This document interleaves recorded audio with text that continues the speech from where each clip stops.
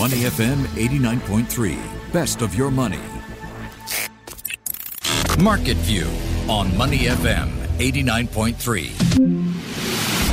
Asia Pacific shares are trading mixed this morning following a lack of direction from Wall Street overnight. Seoul is up 0.75%. Sydney is trading higher as well, but Tokyo is in the red, trading down 0.3%. Joining me now as we break down all the market action. First up, welcome back, Ryan Huang. Hey, Michelle, glad to be back. How's it feel? First day at work after being away. I was just telling the guys, so I went on a cruise and it's my first day back at work and I am still feeling like I just stepped off the boat. Like everything is just a bit shaky. Like I'm stepping on shaky ground, sort of. You know that feeling when you step off a boat and things still sway? Yeah.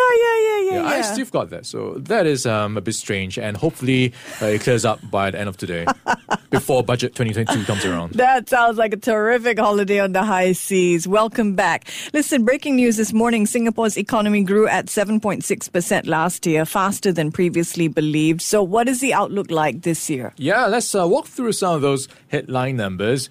And it is overall pointing to a good showing in terms of numbers, 7.6% expansion in 2021. So that pretty much confirms what many market watchers were expecting. And that is after 2020's contraction of 4%. And you have to bear in mind that that was when COVID-19 really hit the economy. And then we had a bit of a bounce back last year.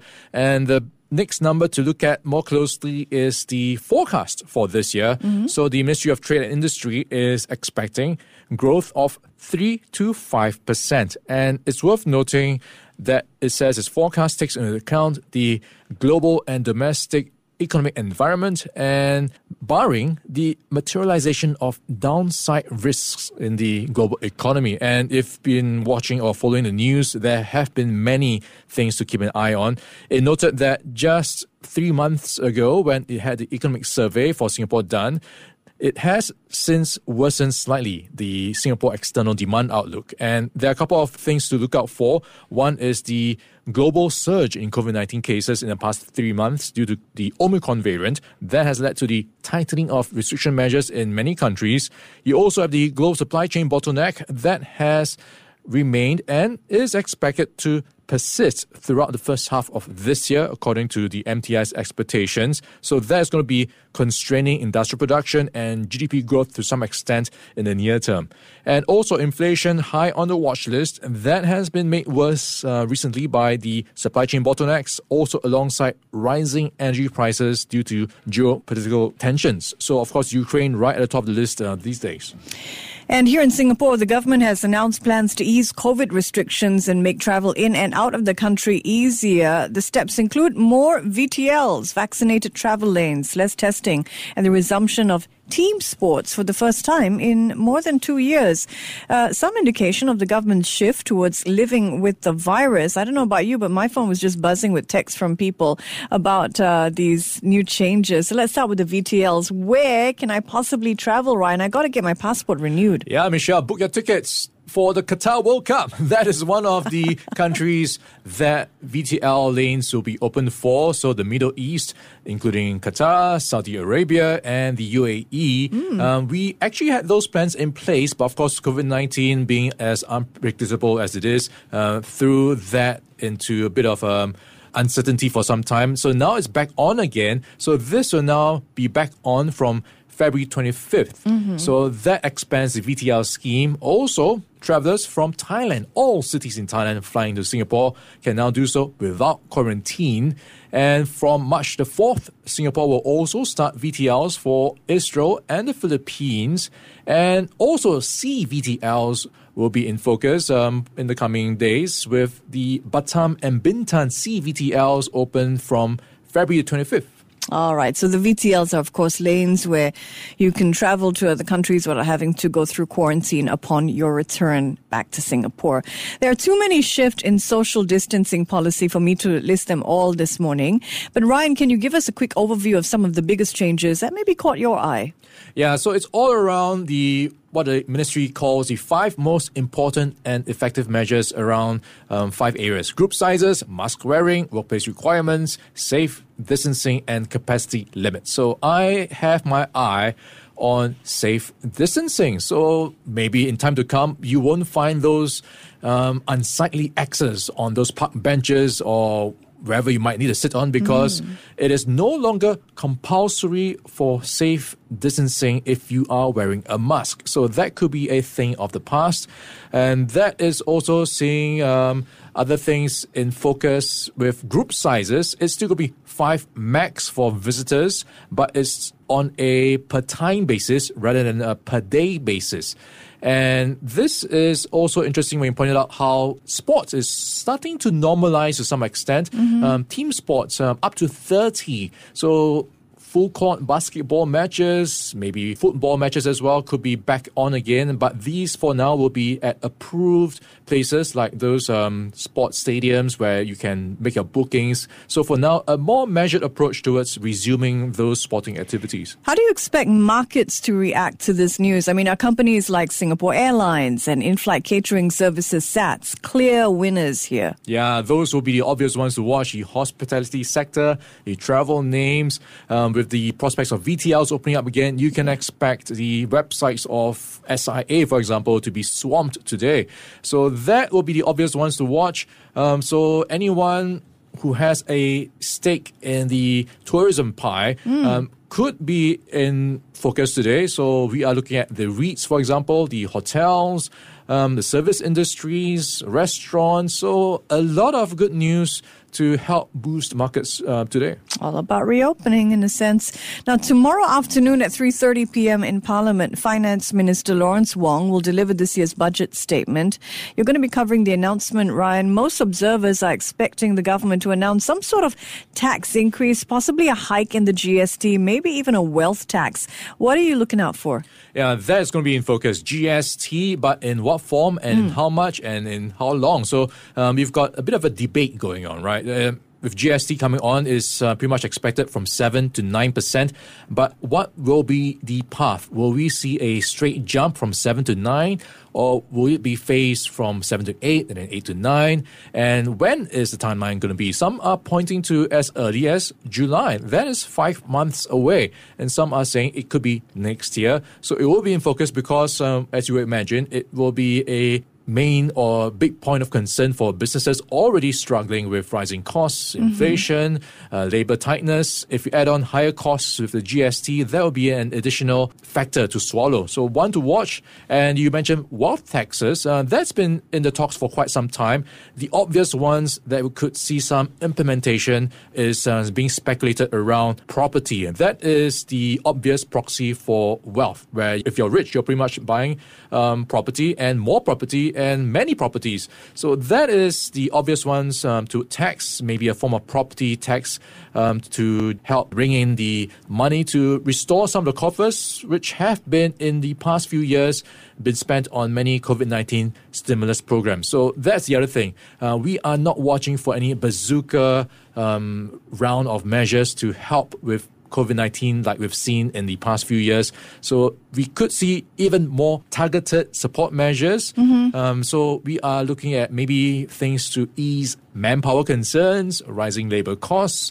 So that will be the main focus if you look at what people have been putting on their wish list. And if you look at some of the other things you might see, the carbon tax pricing is going to be one to watch. That's been talked about for the past few months. It's been outlined as one of the focus points as Singapore's push towards being a greener nation by 2030.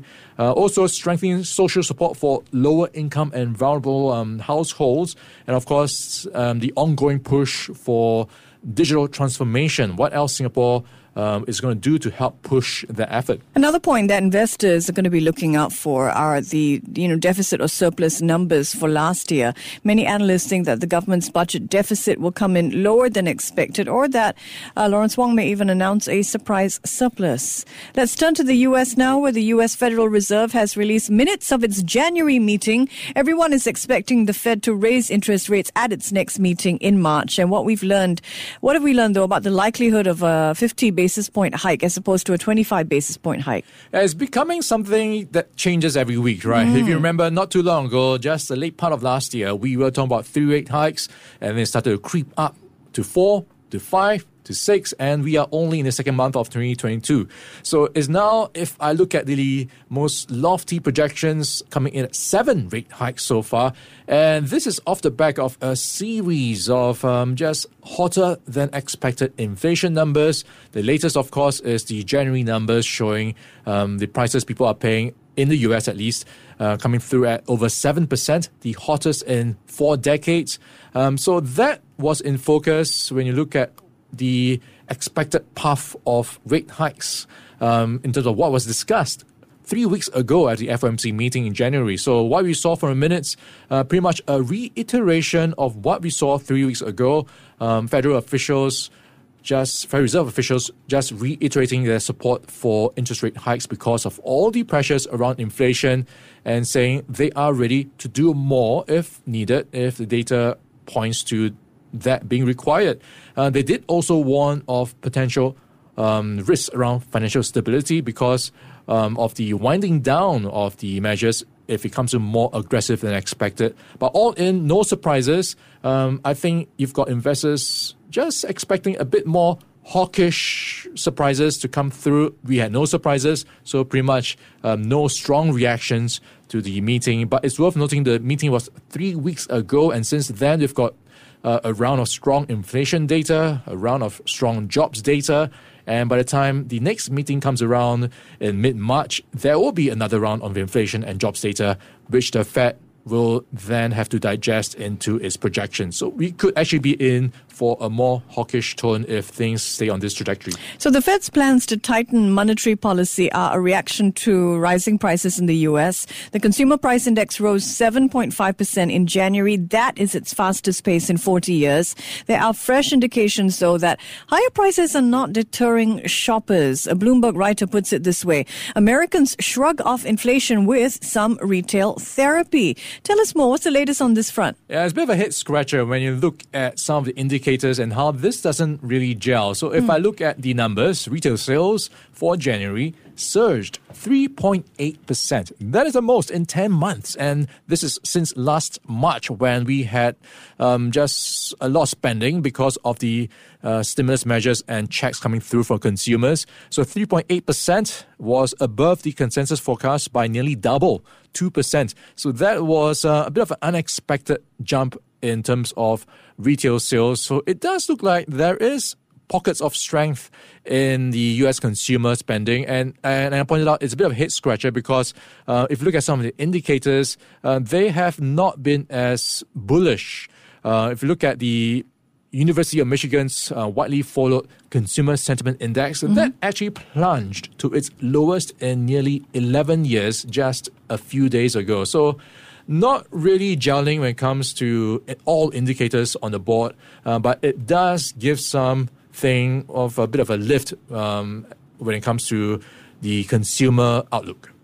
We'll have another sign of how U.S. consumers are reacting to inflation concerns this evening when Walmart announces its fourth quarter earnings. The retail giant is closely watched as a bellwether for consumer trends, particularly as some 90% of Americans live within some 16 kilometers of its stores.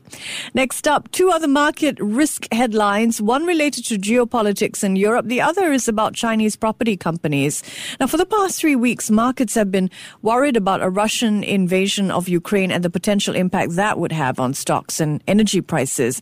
Yesterday, we reported that some Russian troops were seemingly headed back to the barracks, a sign that the crisis could be easing. But now it seems the U.S. and NATO are saying, hey, not so fast. We're not sure that Russia is actually doing this. What's the latest here? What do we know? Yeah, coming through from NATO, you've got the officials saying there have been no signs of progress on that piece of news panning out where Russia was supposed to de-escalate and withdraw its troops from the borders. So still no signs of that happening. And I think that is being taken as a sign that maybe Russia is not as committed or serious to following up or keeping to its promises. So there is still that risk of what the allies have been talking about for quite some time, the potential invasion of Ukraine. So that is still on the table if you look at what NATO is outlining. So it does set up still a bit of a showdown when it comes to both sides, and how this pans out is still quite uncertain. From Russia, let's turn to China, where a major property developer is reportedly seeking to reschedule payments on 6 billion yuan worth of debt. That company is Shimao Holdings, and it's often seen as a bellwether for financial contagion in China. Is this good news that Shimao is rescheduling its debt, or is it bad news that it can't pay it off now? Okay, I'm going with a bit of a yes and no. So it's never good news if you have to ask for more time to repay your debts. But I guess the good news is, hey, they have a plan to repay it. And they are talking about repaying 25% of the principal this year, 35% next year, and the rest in 2024. So at least they have a plan to repay it. And there is at least a bit of hope for investors vested in their investment tools. So something that maybe should be taken glass half full when it comes to how property players, many of them have been defaulting outright on and not paying. One more piece of China-related news. The medical device maker Meihua International has become the first Chinese company to list shares in the U.S. since July. The IPO was well received. Meihua shares closed nearly 30% above their issue price. All right, it's time for corporate news and up or down. Gosh, we haven't played this game in a while. Ryan, are you ready? Let's go. The semiconductor chip designer Nvidia. Okay, I am going with up, and that's because its latest earnings for the fourth quarter that has beaten its estimates based on growth in its data center and gaming businesses. Yeah, it is tough, isn't it? Nvidia shares down 2.5% in after-hours trade. Some analysts say its results are underwhelming, particularly since it had to scrap plans to buy British semiconductor maker ARM. But Nvidia's data center sales are up 70%, and overall its earnings have beat expectations. So I am going with up. All right, let's look at DoorDash. DoorDash is going to be an up for me, and that's a reflection of how the food delivery business is still booming, and that has seen its latest quarterly revenue just beating estimates and showing no signs of slowing down. Definitely an up. DoorDash shares up 28% in after-hours trade on the back of those strong earnings. How about Cisco? Okay, Cisco is also an up for me, and that is off the back of results that beat expectations. So the network giant is pretty much running off the back of how data is the next big thing, or it has been for quite some time, and still rising that growth in momentum. Revenue up 6% year on year, and this is following a quarter where it was up 8%. So the latest quarter is up 6%. Yeah, Cisco up for me as well. Cisco reporting better than expected earnings and good forward guidance.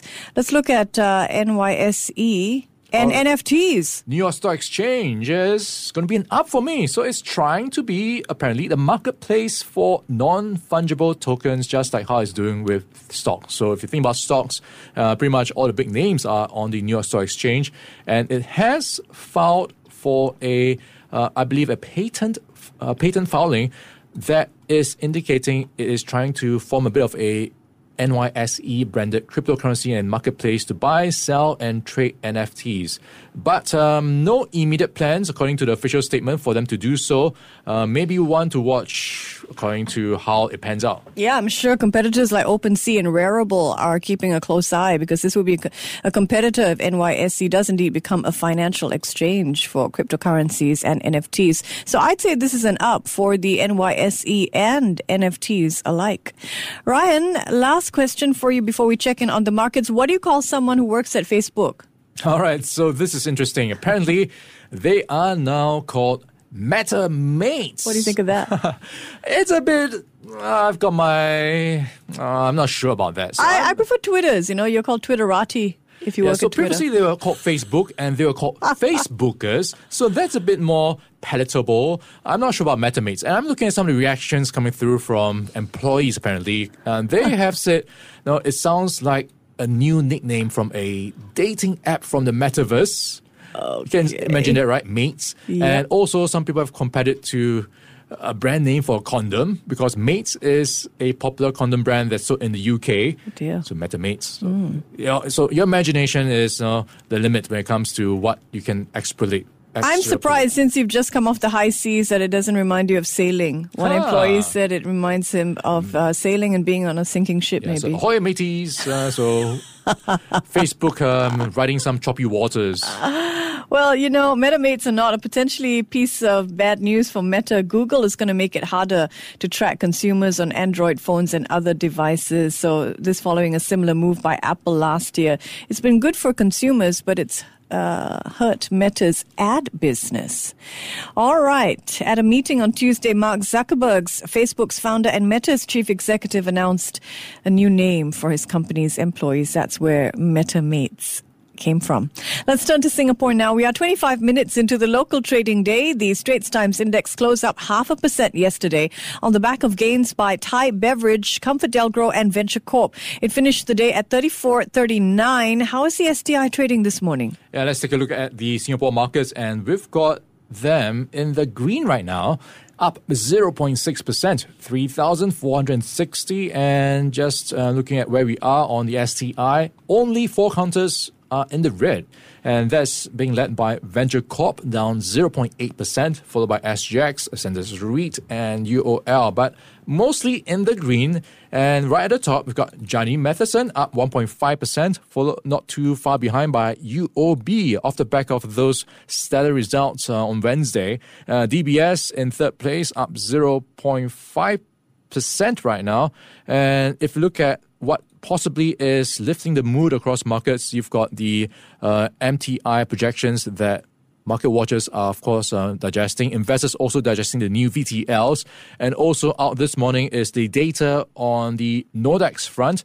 Non-oil domestic exports better than expected. So that is seeing the January print at 17.6%, better than consensus forecast of 12.4%. So 14 straight months of expansion for non-oil domestic exports. So a lot of good news, seemingly lifting the STI for now.